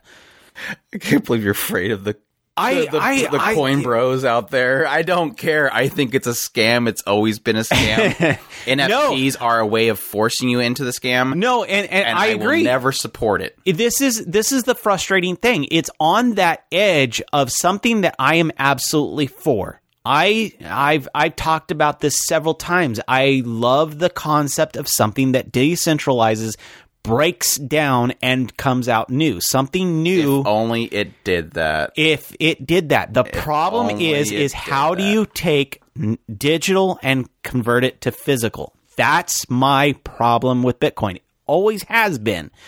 When they were talking about the idea of changing it or bringing it into the anime sphere, I said, I'm great. I love the concept. How do you make it go from digital to physical? That is the main problem. Yes, you are saying that you own said piece of work on your wall. Gotcha. You have something that is on the ledger. I'm with you. But how do you make sure that that piece of artwork that is on the wall correlates with that piece? Yeah, you can put all kinds of cool little notations on it. You can put RFID chips on it. Gotcha. But somebody can duplicate that. Somebody can take that off of that piece of art and say, this says that I own this piece of artwork. There's so many things around that can break the chain. What does Bitcoin, the blockchain fix? It fixes the ability to not be able to cheat the system. You are going to always run into the issue of going from digital to physical. There's a break there. And until we figure a way to fix that issue, I think everything that they're claiming that these ledgers are fixing is not fixed. Well, I think it still comes down to what we're talking about here is strictly digital. This is all digital. Right. This is probably them trying to push you to buy. Well, they are. They are trying you to encourage and to advertise, which it's, again, technical anime is to advertise something. This is to advertise their Crypto Ninja artwork, which, to be honest, it's sort of cute, but no. This looks like fan art. Now, the problem that really comes from this whole thing is that, and again, I will say it, through and through, NFTs are a scam. NFTs are a way of getting people to invest in cryptocurrency. And the only reason that most people defend it is because they have tokens and they want people to invest in it so they can actually make their money back. Yep. Anybody that's invested in NFTs are essentially required, in order to not lose their money, to make it's a pyramid scheme in a sense. I mean, You could literally call it a pyramid scheme. I invested in tokens to make these NFTs. I now have value in this project and in this coin. If I don't sell this before the coin falls, I'm going to lose thousands of dollars. Yes. How does that sound like that is something that anybody should touch? I'm saying this because I personally believe that anybody, do your own homework, should know this before they look at this stuff, that NFTs are essentially a scam. It is an attempt to get people to invest in Bitcoin because why? You kind of just were pointing out a minute ago. There's no reason for cryptocurrency because there's no way to make it into physical value for standard goods. So what was their answer to it? We need to make value to cryptocurrency. Let's make digital assets that people want to buy. Well, okay. Let's get artists involved. The artist gets involved. The artist is like, so I can sell my art, which is a admirable thing. I want artists to make money. And the artist looked at that and said, I can make money from my stuff. And guess what? They were sold on a bill that if you put it into an NFT and you buy a token, you're going to be able to sell your stuff. And guess what? They bought into the pyramid scheme. Now they have to sell their stuff. And I think that's why people are so crazed about making people accept NFTs, is because it's the only way they can make money, is to basically berate anybody that says it's a scam, because otherwise they're going to lose money. It's sad. I hate. It was funny because when I seen this pop up, I was a little bit afraid, because this is like in the wake of what Square Enix saying they're going to put NFTs in their stuff, and all these other companies saying they're getting involved with NFTs. And so there's a big war happening right now. And I think what it comes down to is people are looking for an easy way to make money, because life is kind of rough right now for a lot of people. And I really hope that people do their research, because this is a dangerous thing right now, and it's so massively rife with scamming. There's so many companies. There's so many. I think recently we had Ice Poseidon did a big pump and dump with a cryptocurrency. Every cryptocurrency right now is just it's people just creating coins, creating these digital assets, creating these things on the blockchain or whatever, and then they're getting that investment up, and then they're just pulling out.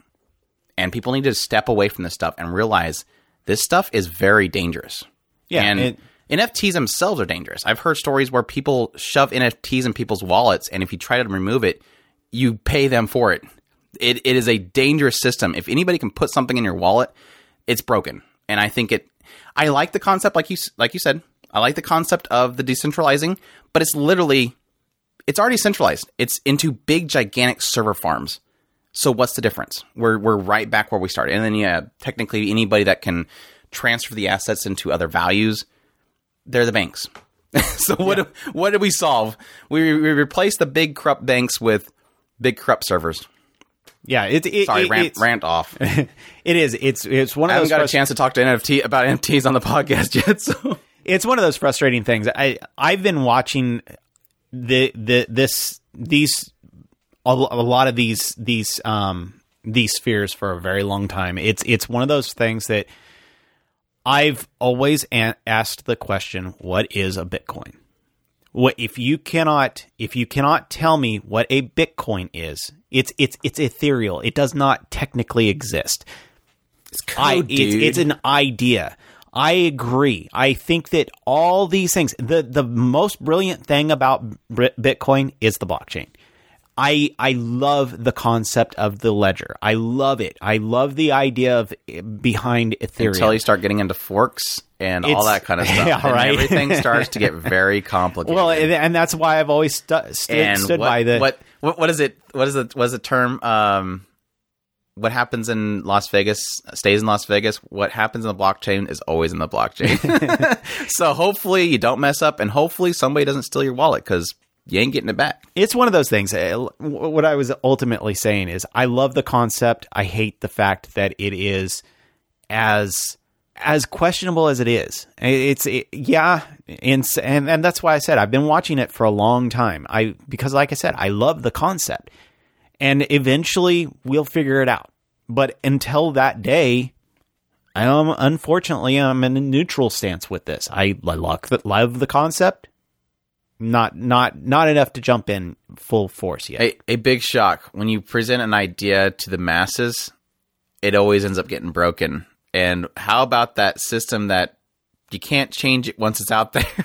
That's like the MMO. Whenever an MMO is like a really great idea, they put it out there, they make the servers public, and then suddenly what happens? Everybody starts breaking the game. It breaks it. And so when you have an idea of this ledger or whatever, and you're sitting it out there, and then suddenly everybody figures out a way to... Like I said before, the idea of forcing an NFT into somebody's wallet and you can't remove it.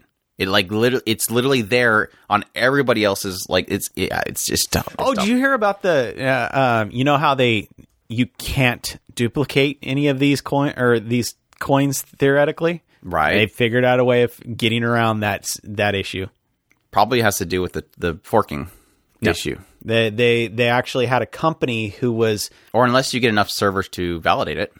That goes back to the whole server thing. They're not actually duplicating the coins. They're saying that they're selling the coin over and over and over and over again. Oh, yeah. And so all you have to do is validate it. Yeah, it's a third party between the two. And that person is selling it over and over and over again.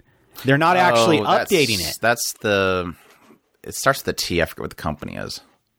Well, that's one of the big ones, but I wouldn't doubt it. They recently cracked down on it, so it is crashing. Either way, the solution's already been found. But yeah, it's one of those things that they just cut out the problem, which is you can't duplicate Bitcoins. So yeah, I agree. It's not technically Bitcoin that's the problem. It is this company, but this is the issue that we're talking about. Until you find the solutions for all these problems. And now that there's a lot of money in it. There's a lot of money in it. People are going to start breaking it. Well, they've been breaking it for a while now, but anyways, back to happy news. We're not going to get a chance to get any questions if we keep on with this stuff. Mushoku Tensei Jobless Reincarnation light novel has been announced to having 10 million in circulation. Gosh, I would love to be able to buy a copy of that. Please, was it 7 Seas? I think it was. Please put some in circulation over in the West. That'd be great. Thank you. But yeah, that's not too much of a surprise. That's doing very well, despite the fact that Anime News Network doesn't want to believe it was popular, and Crunchyroll Awards doesn't want to believe it was popular. I've been staring at the stupid side thing here for a while now. Netmarble has announced that Seven Deadly Sins Origin, a new open-world game, is going to be releasing on consoles, PC, and mobile. That last part scares me. I mean, it looks cool. I don't know how well it's going to play because it looks like it's very floaty how the character moves around the camera. But I don't know. I hope that it's got a decent gameplay style to it and everything. But yeah, I always kind of fear that connection with mobile. I mean, it could be something similar to Genshin Impact, where even though it's for mobile, it still works well on PC and everything else. I think everybody was mentioning that it looked like it was based on the Genshin or the Breath of the Wild engine, whatever they call that. So yeah, it could be similar engines. I wouldn't doubt that. I'm almost convinced that either it got leaked and everybody started jumping on it, or because that's the same system. It looks very similar style. I guess the other kind of interesting thing is that it's apparently supposed to be a original story and new protagonist. So I don't know if it's going to be one of those things where you're getting into spoilers, or if it's one of those things of like you have an original character that you put into the world and then you have the characters of the world supporting you. I didn't see anybody in it that looked original, unless it's, again, supposed to be, I don't know. I've seen some weird things about the story, so I don't know if I'd be spoiling things or what, but I'll figure it out eventually whenever I decide to finish the stupid story. It looks really good, though, but again, trailer. So, we'll see. I was kind of hoping it would just play out the story. You know, just be, you start from the beginning of the story and go through the entire story. That way you don't have to watch the show. Yeah, right? Hinsuki light novel series is coming to an end with its 14th volume. So again, this is the one that we had anime adaptation for. Are you willing to fall in love with a pervert as long as she's a cutie? So be excited for that if you're checking out that light novel series. Kind of disappointing, but technically I never went to the manga, so yeah. And finally, we have some announcements for April premieres. We have Shikimori's Not Just a Cutie is going to be premiering on April 9th. There's also a new trailer out there you can check out. I don't know. I was kind of a little disappointed in the trailer just because the whole cutie side of it, or the secret side of it, wasn't as interesting as I thought it would be. It's still cool. The company Slave Wants to Be Healed by a Little Girl Ghost is getting released in April, and they have a new trailer for that as well, showing off the other cute little girls that's helping the company girl. Healer Girl is also coming in April, and that one's got a new trailer and theme song along with it, so check that out. RPG Real Estate is going to be premiering in April. Skeleton Knight in Another World as well, and a couple Cuckoos, as well as a new trailer for that one. This Healer is a Handful is coming, so that's great because it looks so dorky.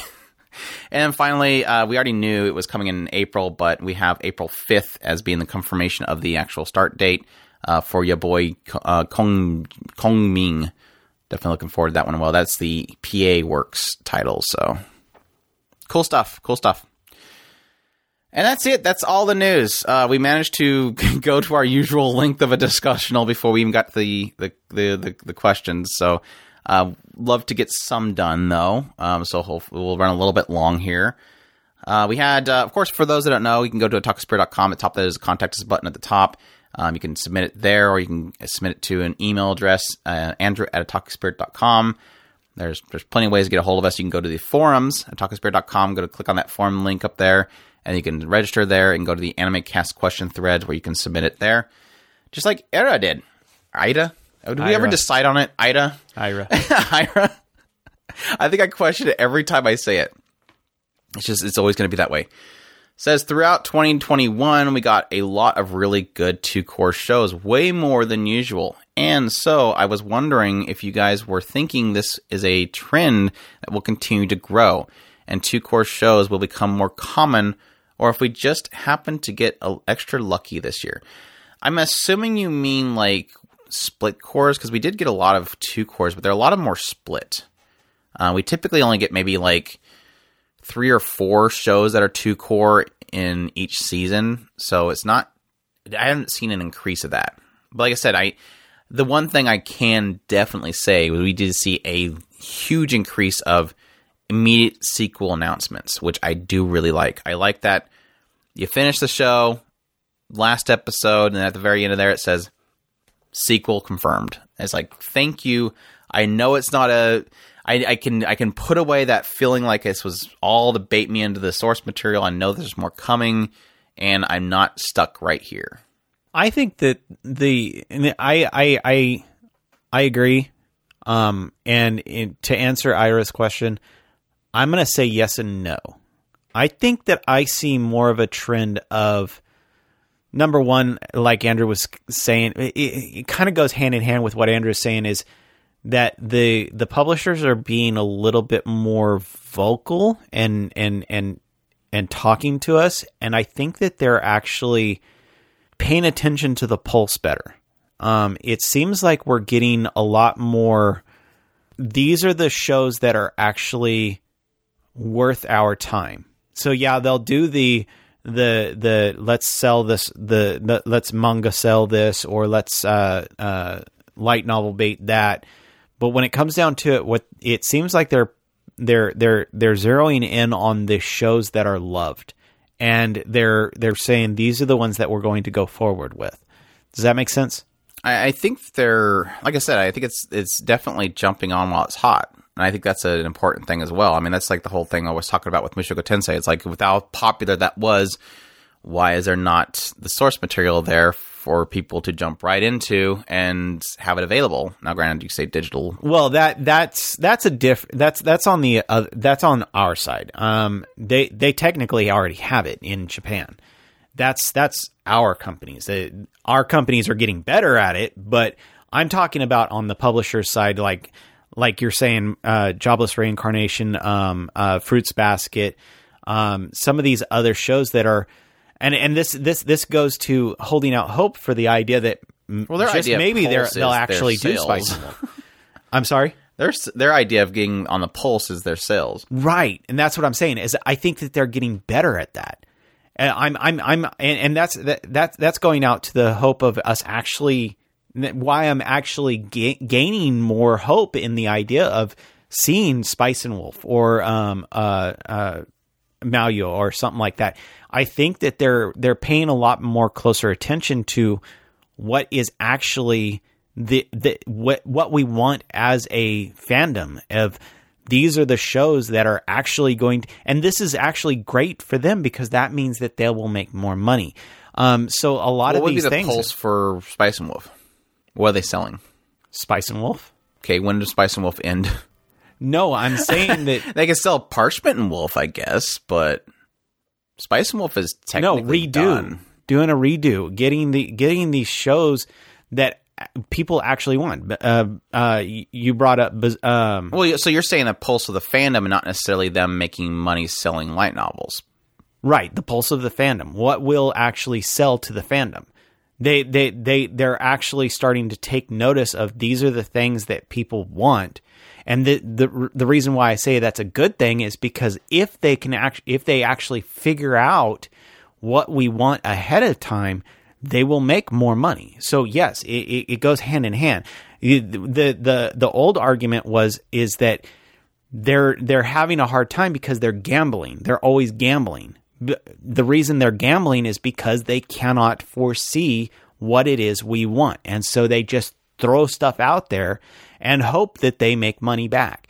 Now, if they have a handle on the pulse, yeah, they'll have a miss here and there, but if they can get hit after hit after hit, they're going to make more money, and that's going to be the ultimate good thing for both sides of the equation. Yeah, it's a quick question mark. Something that's already established. There really is there's nothing to make money on besides maybe Blu-rays, or other merchandise. I mean, something like Spice and Wolf, it would be technically other merchandise. Or again, they technically could do another print, I guess, but it all depends on what their saturation is there. If they already feel like the saturation of how many people have bought it already, what's the amount of possible sales outside of what has already been bought is the big question mark. If you can project that a typical audience of that particular genre would be a scope of, let's say, 1 million, and they've already sold, 600,000 copies, is it worth to go out there and possibility that projected sales would be the additional 400,000 is the big question mark. So I don't know. It's interesting. I guess one more question. Zachary sent in a question through our contact us button at otakuspirit.com. Says, do the both of you believe the majority of shows being made today are just to promote a company's light novel or manga series, even if they are good or bad? Yes. Yes. The easiest question ever. So another question. No, I mean, most are that. So essentially every time an anime is, well, most of the time, let's be true, you have to have a producer. A producer is needed to basically put the show together. And typically, as we've talked about before, a lot of these they're production committees. They're like groups because it's easier for a group of people to throw money into a pot to make a show rather than just one person. I mean, you have things like Ghibli and stuff. They'll have, there's that guy, I forget what his name is. They have a producer that does most of the shows there, or movies. But yeah, most of the time you have like a production committee, and it's typically people all for a vested interest of selling something. And so yeah, you'll have the publisher is there. They want to sell this new manga. You have, we joked before with like Grimgar Fantasy Ash. You have the record label for No Name. They're there going, we make sure that we put our songs in there as much as possible, right? I mean, you have like this group that's all has a vested interest of making this anime to sell their product. It's an advertisement. It's always been an advertisement. There's special cases outside of that, like Ghibli. You have a producer that is literally just trying to make one solid thing to sell in theaters. There's a lot of cases where it's just an original that the studio itself is trying to do in order to either bring interest to our studio or their own merchandising. But yeah, it's typically to sell something because, as we stated before, unless it's a big box office hit in Japan, it's not going to make much money just from the animation alone. It's always to kind of sell something. That's the whole joke behind unlimited budget works. It's Type Moon literally saying, come buy our products, and they dumped a whole bunch of money into Football. It's like, what is Princess Connect Redive doing? It's saying, come play this dang game because we're dumping a whole bunch of money into Cygames Pictures to make you come play our game. But yeah, I mean, I do kind of think that sometimes I feel like stuff is a passion project. Like I think there's some cases where I think some studios or I think some producers are just trying to try something.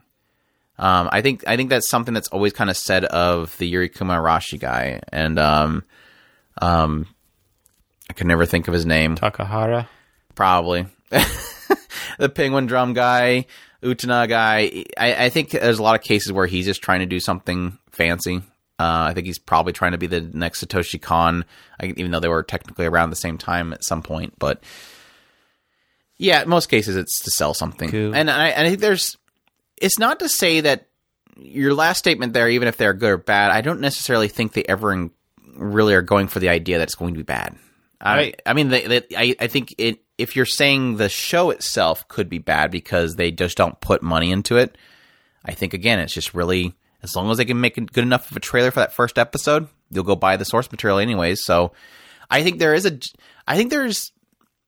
it's something that I think we've talked about before. It feels like sometimes there is this aspect of, I feel like sometimes the anime is made really good in the first episode. Why? Because they want the Japanese audience to just go buy the source material. They don't care what happens to the rest of the show. So if the budget drops later on, they don't really care because they'll see that increase of sales for the source material and then those initial episodes. A silly answer to that is we wouldn't have been following it for 25 years if we thought that it was a bad thing. You get to a point where you're like, oh yeah, that's a manga bait. It's one of those things where you know it. I mean, we've actually argued the point of this being an entertainment medium in a lot of cases. Yeah, selling. They want to sell their figures. They want to sell their manga. They want to sell their light novel. They want to sell, like Andrew had mentioned, the music. They want to sell. They have these CDs where a bunch of the voice actors and voice actresses will sit there and chat with each other on it. They want to sell all that stuff. That's all baked into the cake. The only time that you're ever going to, like Andrew said, Ghibli is outside of that realm. Do they want to sell something? Yeah, they want to sell the movie. A lot of these companies, they just, if outside of a true quote unquote original, I'm like scraping my brain. When you had said it on your video the other day, I was like, I had it in my head, and now I can't think of his name. I think it's Ikuhara. But when it comes down to it, got people like him, but then they sell other things. So they'll sell the series on a disc or something, or like I said, figures. They always have something else that they're selling. That's this in general. They are technically putting this on TV.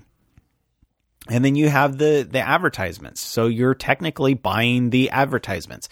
Or they will sell something else involved in that. They always have something. They've got to make money. That's the point. Like we had mentioned before, the only way that you will get to the most purest form of the entertainment is to go to the original artist. Take that for what it is.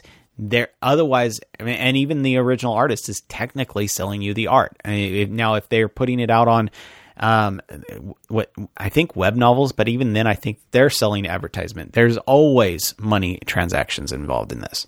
Yeah, we've had quite a few conversations around people asking, "How do I support the original thing?" And it's like, yeah, I mean, I could break it down, that step-by-step process of how that money gets to them, and it's always got some sort of leech pulling from it. Like if you go to Crunchyroll, because I think the question was, I sub to Crunchyroll and all that, but I don't watch it there. Am I supporting the company? It's like, no, you're supporting Crunchyroll, because unless you watch the show, it doesn't feed to them, at least according to how they stated it works before. And then it's like, it goes from that point on. It's like, and it's not that much because technically Crunchyroll's leeching a little bit, and then it gets over there and it leeches a little bit. And it never really technically gets much to the original author. It's like the only way you can do that is, yeah, you buy the Japanese version of the manga or light novel. The studios themselves, how to support the studios. Some that have their own product sites. I know Kyoto Animation specifically, their website where they were selling goods from their main service was like crashing when they had the fire because everybody was going directly to that store and buying. Some of them have that, some don't. Some have Patreons, like Trigger had at some point, sort of crowdfunning service they were doing. All over it. There's different ways. You just kind of have to look, but that's a side tangent.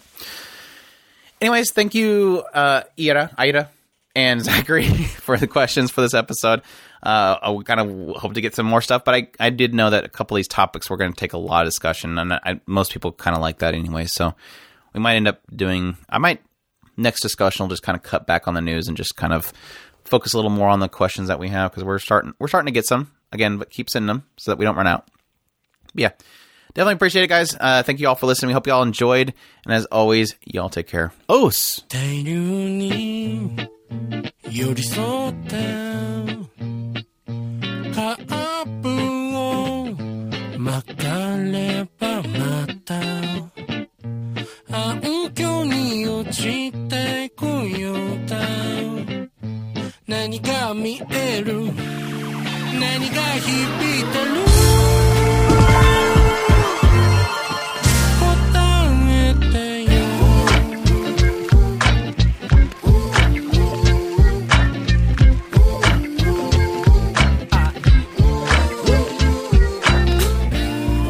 レコードで日々を乗せた針が晒してるノイズ僕は背景になって君にとって所詮ゴミ処理リズムしたレジュメじゃ解けない夏のリズムげなりさなれる街に縁取られた自分を知っ